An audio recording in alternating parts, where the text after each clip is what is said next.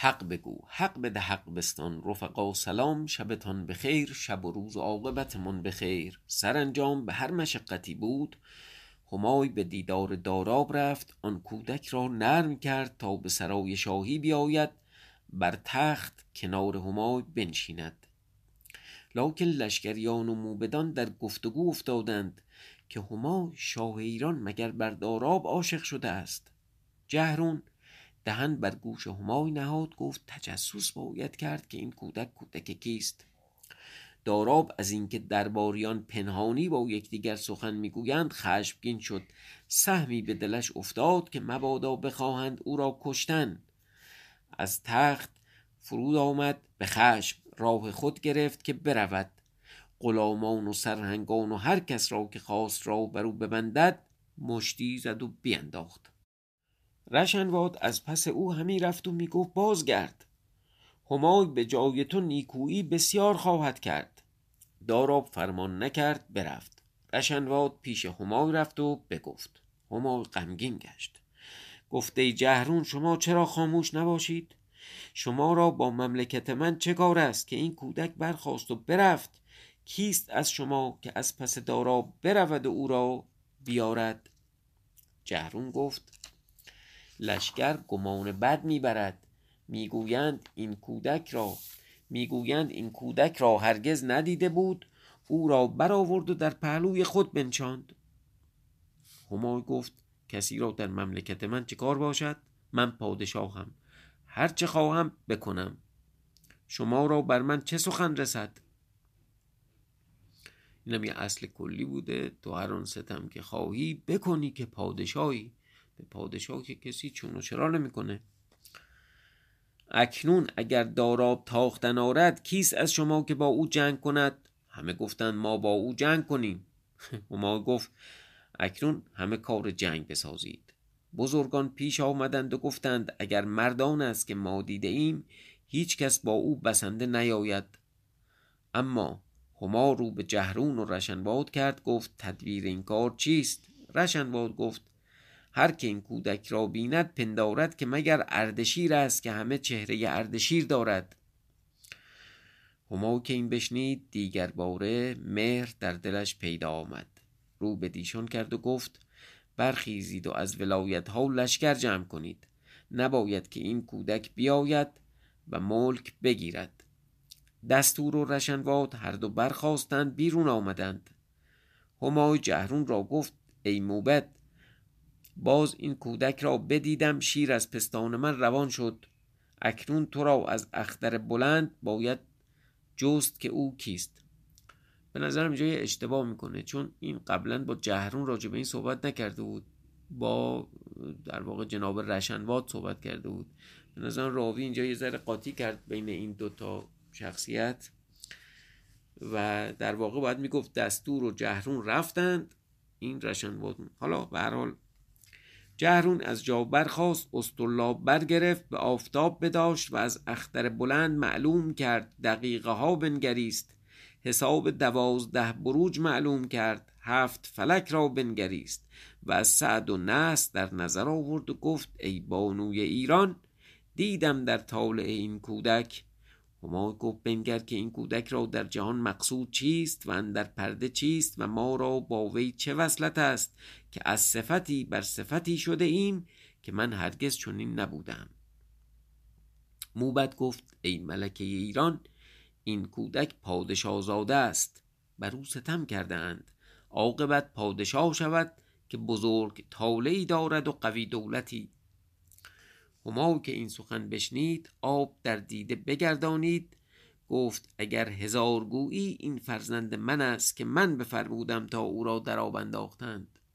با خودش تو دلش گفت هر چی بگه 1000 بارم بگن این همون بچه منه. این بیاندیشید و با خود میگریست. جهرون گفت ای ملکه، این گریستن تو از بهر چیست؟ همای پیدا نکرد. جهرون برخاست بیرون آمد. آن روز بگذشت. روز دیگر همه بزرگان به درگاه همای آمدند. همای بر تخت بنشست، بزرگان نیز در آمدند و بنشستند. همای گفت ای جهرون شما در چه تدبیرید؟ گفتند ای ملکه ما به همه ولایت ها نامه فرستادیم تا سپاه آرند به درگاه پیش از آن که داراب تاختن آرد. همای گفت چنین باید کرد و در ساعت نامه ها فرستادند و همای آن روز و آن شب اندیشه می کرد که با فرزند تیغ می باید کشیدن. یک دهن پر از آتش داشت، نیمی توانست خوردن نیمی توانست انداختن. یعنی نمیتونست لقمه رو فرو بده، نمیتونست تف کنه و بیرون بندازه. این یه به نظرم یک وضعیت نفسانی خیلی ویژه‌ای رو قصه نویس برای، یعنی هما الان یک وضعیت نفسانی داره که واقعا رمان نویس‌های بزرگ آرزو دارن که چنین موقعیتی رو توصیف بکنند. طرف یه بچه‌ای داره که حرومزاده است، حرومزاده معمولی هم نیست، از پدرش در واقع حامل شده ولی مهر مادری داره. ای طرف پادشاهه و باید حفظ آبرو کنه، ضمن اینکه حفظ تخت و تاجش هم هست، یعنی دلش نمیخواد این تخت رو با کسی شریک بشه و قدرتش رو بده به یه بچه‌ای و اصلا برای همین اون بچه رو انداخت توی آب. این موقعیت ها، ولی اون طرف غریزه و مهر مادری هم اومده و این خیلی و نمیتونه این رازش هم به کسی بگه، یعنی اگر بگه خب موقعیتش به خطر میفته. این موقعیت در واقع دراماتیک بگیم، موقعیت نفسانی بگیم، این خیلی چیز عجیبیه و به نظرم برای قصه و رمان، ما رمان میگیم نداریم، ما تا در دور جدید اصلا رمان نداشتیم، ولی این خودش یه جور محاکات نفسانیه دیگه. یعنی ما ریشه های رمان رو تو همین قصه هامون داریم. واقعا قصه هایی که بتونه انقدر خوب وضعیت نفسانی رو توصیف کنه چیزی از رمان کم نداره. یا لااقل میشه گفت اینا ریشه هایی بوده که بعدها رمان نویسا از دل این در واقع قصه نویسی مدرن و رمان نویسی رو بیرون کشیدند. چون 3 روز بر این کار بگذشت، همای با کس سخن نمی گفت و نمی خندید. همه لشکر می گفتند هما از بهر داراب دلتنگ است و غمناک و با کس سخن نمی گوید. 3 روز است و هما از جهت فرزند دلتنگ بود که معلوم شده بود که داراب فرزند اوست و همه لشکر بر او تهمت عشق نهادند. تا روز 5 جهرون و رشنواد و همه بزرگان جمع آمدند. باز اینجا تهمت در واقع این بدتر واقعیت از تهمتی که اونا میزنند، بدتره. باز تهمت عشق قابل تحمله و میشه یه جوری توجیهش کرد، ولی این که این بچه کیه اوضاع خطرناکتر. اما مؤلف اخبار و گزارنده اسرار ابو طاهر ترسوسی از این قصه چنین روایت می کند که چون روز 5 شد، جهرون و رشنواد و دیگر بزرگان حاضر شدند و خدمت کردند و گفتند ای ملکه تا جهان باد ملک بر تو پاینده باد. 1000 جان ما فدای تو باد. چرا غمناکی؟ اگر از بهر این کودکی دل مشغول مدار که اگر او بیاید ما لشکر کشیم و با وی جنگ کنیم و هلاکش کنیم، و اگر از بهر آن غمناکی که گویی که این کودک برفته است ما برویم و او را بیاوریم. تو ای ملکه دل خوش دار که این همه لشکر چشم به تو دارند. تو دل قوی دار تا به قوت تو کاری بتوانیم کردن. همای گفت از اینها که شما میگویید هیچ نیست، اما مرا روزی چند هست که دل تنگ است. همه بزرگان گفتند ای ملکه به صحرا بیرون شو تا دلت بگشاید. باز را با تیهو بگذار، یوز را بر آهو، سگ را بر خرگوش، غلامان را گوی زدن فرما. یه جور برای سرگرمی، برای اینکه حالت خوش بشه در واقع میدون مبارزه درست کن. تیهو رو بنداز زیر چنگ باز و در واقع یوز پلنگ و بیار آهو بنداز جلوش. اینا این گلادیاتورها حالا در این حد و غلامان هم چوگان بازی کنن، یه ذره تفریح کنیم. هما بفرمود تا روز دیگر همه به میدان حاضر شوند از بزرگان و نامداران. و بانگ آینه پیل از درگاه برخاست. آینه پیل دهل بزرگ، دهلی که یا جرسی که روی پیل میبستن و میزدن، هم برای زمان جنگ هم برای این بازی های اینجوری از اون استفاده میکنند. و بانگ کرنای و سپید محرم و گاودم و نای زرین برآمد. گاودم هم همون نفیر یا بوق، بقیهش هم سپید محرم گفتیم شیپور، کرنای هم یا کرنای یا کارنای، بانگی که میزدن از این بوقایی که میدمیدند. و امروز همای در میدان گوی خواهد زدن. خبر دادن که جناب پادشاه میاد خودش گوی بزنه، چوگان بازی کنه. به یک بار همه لشکریان پای در رکاب کردند، به میدان بیرون آمدند، خیل خیل و رایت رایت و کردوس کردوس. خیل خیل همین گروه گروه، رایت رایت پرچم علمه، ولی به هر حال اینجا یعنی در واقع میشه گفتش که لشکر لشکر، گروه گروه. و کردوس هم گله اسب، گله گله. همه با چوگانهای مارپیچ و عقدهای بزر کرده و روغن سندروس و روغن سندروس داده. سندروس هم یه روغنی بوده، مثلا چه میدونم مثل روغن جلا، مثل چی، از سرو کوهی ظاهرا یه گیاهی بوده میگرفتن، یه خاصیتایی داشته ولی خیلی براق کننده بوده. و به روشنی چون آینه می درخشید و بازتاب میداد. چون به میدان آمدند دو رویه صفها برکشیدند و چوگانها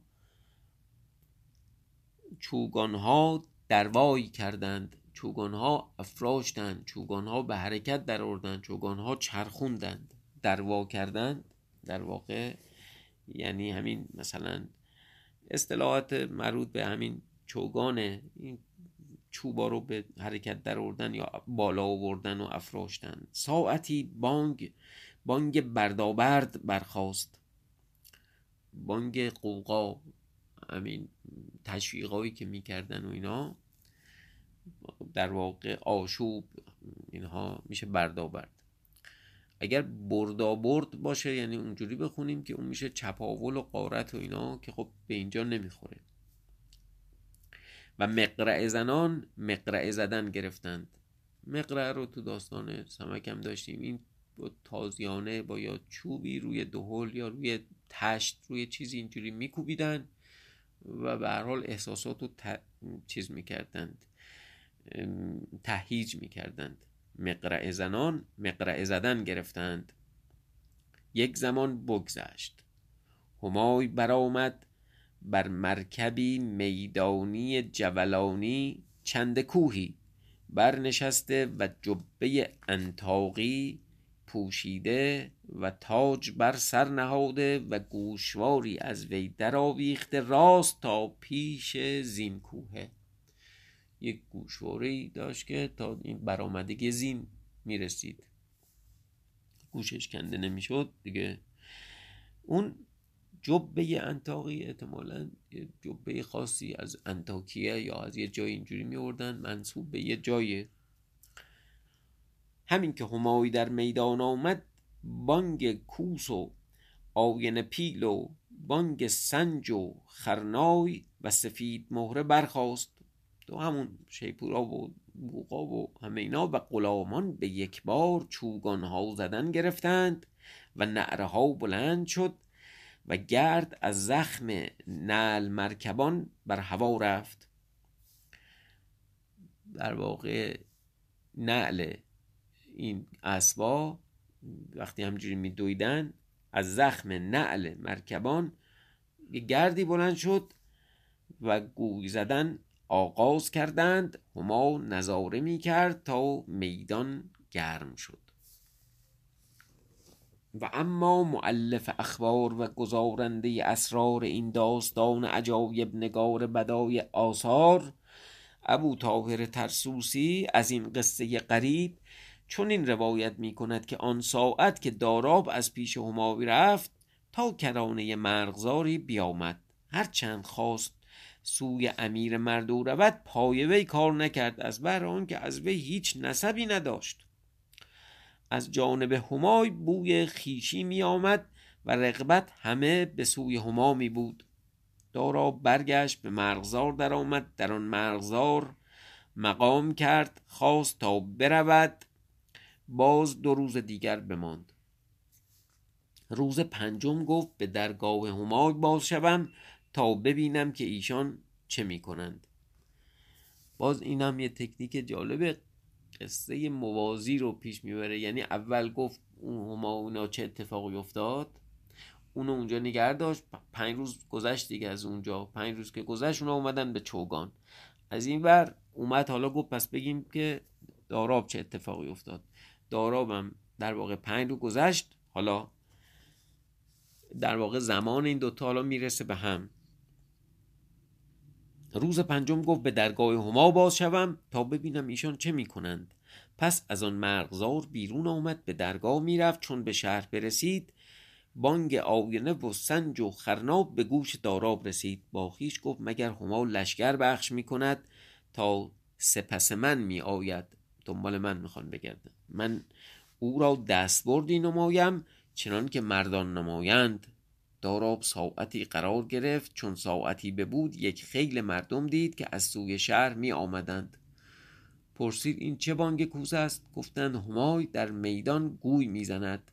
تا جمله بزرگان به گوی زدن اندر آمدند و یاران قسم کردند، یارکشی کردند. بزرگان در واقع 2 تا تیم شدند، چند تا تیم شدند که با هم مسابقه بدن.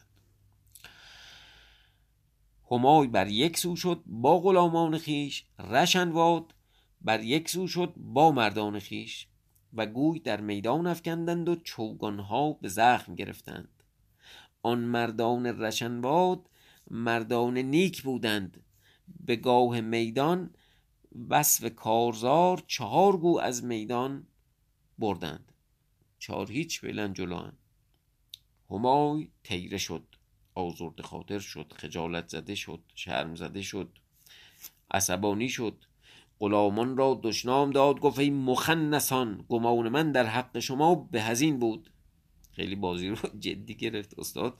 غلامان هرچند جهد کردن نتوانستند گوی رو بودن.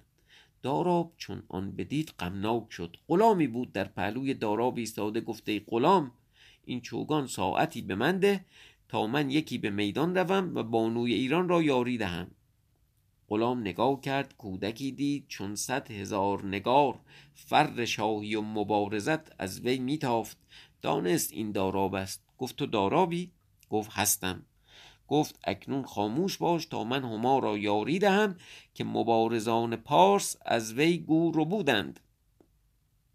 از قضا این غلام همای بود. گفت ای داراب تو چرا رفتی؟ هما عزم درست کرده بود تا تو را برکشد، بزرگ گرداند، پایگاه تو را بلند کند. داراب گفت اکنون آمدم تا مبارزان پارس را هنری نمایم که تو عجب مانی.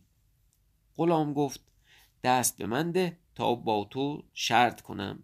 داراب چنان میبایست که نخست در میدان رود، هنر نماید، آنگاه بگوید که من کیستم. از بهر آن تا غلام چوگان بدو دهد و دست به غلام دهد. این شرطی بود که کردن. غلام گفت با من شرط کن، چون از گو زدن بازگردی به نزدیک من آیی تا این مژده من بدهم به همای و از آن تو که همای مرا از پیش خود رانده است. خب من فکر کنم جمله رو یه بار دیگه درست بخونم بهتره. غلام گفت با من شرط کن، چون از گوی زدن بازگردی به نزدیک من آیی تا این مژده دهم همای را از آن تو که همای مرا از پیش خود رانده است. اکنون مرا جاه و حشمت بلند شود. داراب گفت ای غلام، اکنون یک کار دیگر کن. غلام گفت بگو. داراب گفت قبا و کلاه خود مرا ده تا در پوشم. غلام قبا و کلاه بیرون کرد، به داراب داد. داراب در پوشید، جامه خود به غلام داد. پای در رکاب کرد و در میدان در آمد.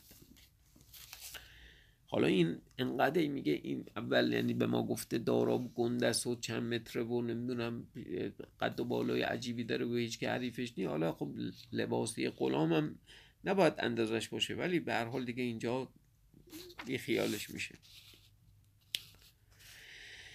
خب رشنباد می آمد گوی رو بوده و همای با غلامان در پی رشنباد می تاخت. داراب پیش رشنباد چوگان را در بالا کرد، گوی را از پیش او اندر رو بود، به سوی جایگاه همی آورد و از پس گو همی رفت. از چپ برگشت، چوگان بزد و خدمت کرد. همای را چشم بر داراب افتاد، باز شیر از پستان او روان شد. همای گفت باز مرا چه رسید؟ داراب رو برگردانید و در بالای میدان بایستاد. همای نگاه کرد، یکی را دید قبای صوفی پوشیده و کلاهی به زر در سر نهاده. خب این تو اون قلبه و تو اون شلوغی، تو اون وسط مسابقه و هیاهو و بردابرد، یه دفعه 2 تا چشم از لای اون کلاه و لباس مخصوص چوگان با هم دیگه تلاقی میکنه. یه دفعه انگار همه چی فیکس میشه و همای داراب رو میبینه، داراب اون رو نگاه میکنه و به هم خیره میشن. این خیلی لحظه دراماتیک قشنگی. گفت این همه به داراب میماند، ولیکن این جامه های آن غلام است، باش تا نیکو بنگرم. تا او این بگفت داراب به میان میدان آمد، گوی بینداخت و مرکب در آن میدان بیفکند و چوگان فرو گذاشت و گوی اندر رو بود بزد. رشنباد خشمالود شد، داراب را دشنام داد. داراب مر رشنباد را چوگانی بزد، گفت ای احمق که تویی، مرا چرا دشنام میدهی؟ همای داراب را شناخت. رشنباد برگشت و چوگان بر سر داراب فرود آورد. داراب چوگان او را رد کرد، برگشت و چوگانی دیگر زدش بر سر او، از زینش بر زمین آورد. چاکران رشنباد همه رو به داراب آوردند و دشنام دادند که ای فلان که تویی، پهلوان لشکر ایران را چرا دشنام دادی و بزدی؟ بگیرید او را که در میان مبارزان بی ادبی کرده است.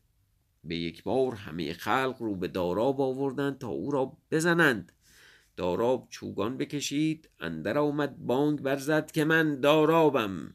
رشنباد یک نگاه کرد، داراب را شناخت، او را عذر خواست، مراعات کردن گرفت. بدبخت ترس جونش.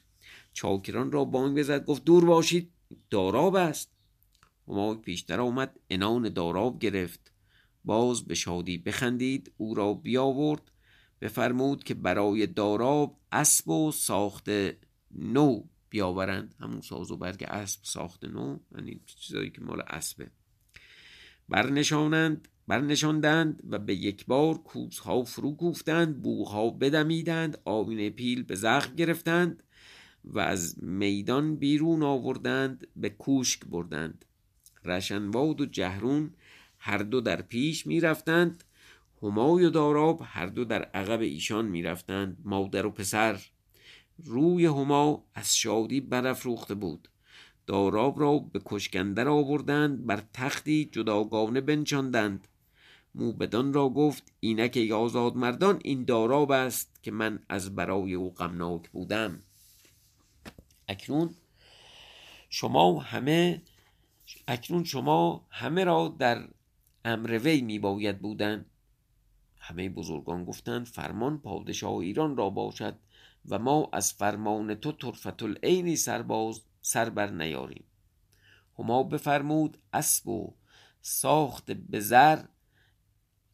به زر دیگر، یه زین و متعلقات زرندود جداگانه بیاوردند. داراب را بر اسب نشاندند، حاجبان و سیاه‌پوشان با تیغ‌های آهیخته در پیش سر اسب داراب همی رفتند. همای امیری بارگاه داراب را داد، مثلا یه جور وزیر دربار، رئیس دفتر، مأمور ویژه و گفت تا تو در نیایی و مرا نبینی کسی دیگر را زهره آن نباشد که مرا ببیند. همچنین به گرد شهرش برآوردند و جنیبتان گرانمایه در پیش او کشیدند. باز به کوشک فرو آوردند. همای بفرمود تا 50 غلام ترک پریچهره با قباهای دیبا و کلاههای بزرگ با ملمع زر ایستاده بودند. ملمع همین در واقع معنی درخشان و رنگ و اینا میده، ولی یک کار مثلا چیز میکردن، یه فلزای درخشانی روی کلاه کار میکردن با رنگی و اینا که کلاه خیلی جلوه میومد، تو چشم میومد برای غلاما. خب 50 تا از اینا که کلاه داشتن هدیه دادن. چون داراب در آمد همه در پیش وی باز رفتند و راضی شدند از بهر آن که طاقت داراب نداشتند. چون داراب بر درگاه بنشست همه بزرگان مرو را نثار کردند و هدیه آوردند. اما رشنباد 2 تا اسب و 10 غلام ترک و 5 تخت جامه انطاقی و 200 جامه بغدادی و 10 جوشن مزرد و 10 خود عادی و 10 زره داوودی، 10 نیزه خطی، 10 تیر بلارک و از هر سلاحی که مردان را به کار آید همچنین 10 پیش داراب کشید و بسیاری عذر خواست و گفت ای امیر، از این محقر عیب نگیری که من نشناختم، با لباس غلامانت دیدم، از من درگذر. گفت هر که ناکردنی کند نادیدنی بیند. خب اون اصطلاحاتو که من یه بار بگم فقط. اون هدیه‌ای که داد، یکی جوشن مزرد داد. مزرد یعنی حلقه، این حلقه های ریز رو به هم دیگه میبافتن و جوشنی درست میکردن که این معنی اونه. خود عادی و اینام که قبلا توضیح دادم معروف به جای زره داوودی. داوود معروفه که اولین بار زره و داوود در واقع ابداع کرد، چون فولاد در دست داوود نرم شد و داوود زره اختراع کرد. برای این بهترین زره ها رو منسوب بود به داوود و میگفتن این زره ها دیگه بهترین زره داوودیه. تیر بلارکم در واقع این شمشیرایی که توش جواهر کار میکردن، چه تو دستش چه تو تیغش، هنرنمایی‌هایی میکردن، اونا رو میگفتن بلارک. به هر حال اینم عذر خواست و اینا که آقا ما اونجا نفهمیدیم و نشناختیم و اینا، از من درگذر. گفت هر که ناکردنی کند نادیدنی بیند. به هر حال اینم یه جواب درستی داد. بالاخره کار ناشایست کردن جواب ناشایست میطلبه. اکنون من تو را معاف کردم. جهرون 50,000 دینار بیاورد تا مال بیشمار بر داراب جمع شد و آنچه همای داد خود آن را صفت نتوان کرد. داراب امیر بار همای شد تا چند گاه بر این برآمد. همای را سودای داراب فرو گرفت. هر روز بامداد که روز شدی داراب در آمدی، مر همای را بدیدی، آنگاه همای بار دادی. داراب بر گوشه تخت ایستاده بودی، قبایی به زر پوشیده، کمری به زر بر میان بسته. همای بر وی می نگریستی و روح او تازه بودی. چون همای مرد آب را بسیار بدید، شیرش باز ایستاد و بر دیدار او روزگاری بگذشت. همای را می بایست از امیر مردو پرسید که این کودک را از کجا آورده. چون روزی 20 برآمد،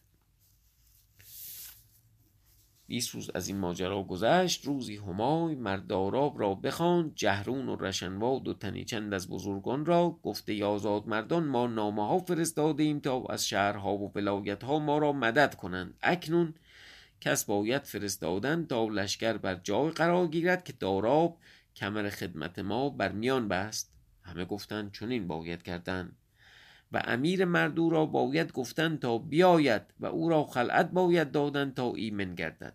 همای بنت اردشیر نامه ها فرستاد به سوی ایران، تا لشکرها بر جا قرار گیرند. و امیر مردو را نامه فرستاد، تا او زودتر بدین بارگاه حاضر آید، تا ببینیم که امیر مردو چه میگوید.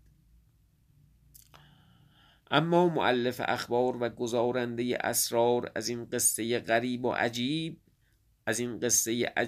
و عجیب دلگشا، واقعا هم قصه دلگشاست واقعا، چون این روایت می کند که چون نامه به امیر مردو فرستادند که همای پسرت را امیری بار داد، امیر مردو رسول را خلعت داد، به گرد شهرش بگردانید. نثارها فرمود کردند. خب این به گرد شهرم کردن برای اینکه تو بازار و همه پولدارا یه هدیه‌ای بدن که شاه از دربارش از خزینه‌اش چیزی کم هم نشه، در این حال کارش هم راه بیفته. نثارها فرمود کردن. بعد از آن استعداد راه بساخت، با نزلهای بسیار به نزدیک هما آمد. هدیه هایی هم درست کرد، فراهم کرد و اومد. همای خبر یافت از آمدن امیر مردو، بفرمود تا بزرگان پیش رفتند، او را با اعزاز و اکرام به شهر آوردند. همای را گفتند که همه کس پیش او رفتند مگر داراب که نرفت.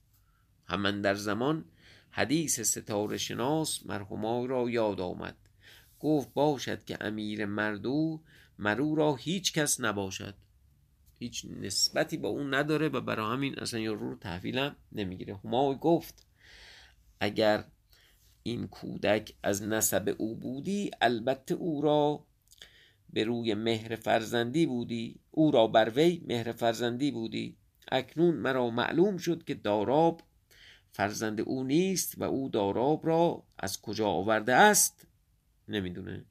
در آن ساعت که امیر مردو پیش داراب در آمد، همای بر تخت نشسته بود. امیر مردو خدمت کرد.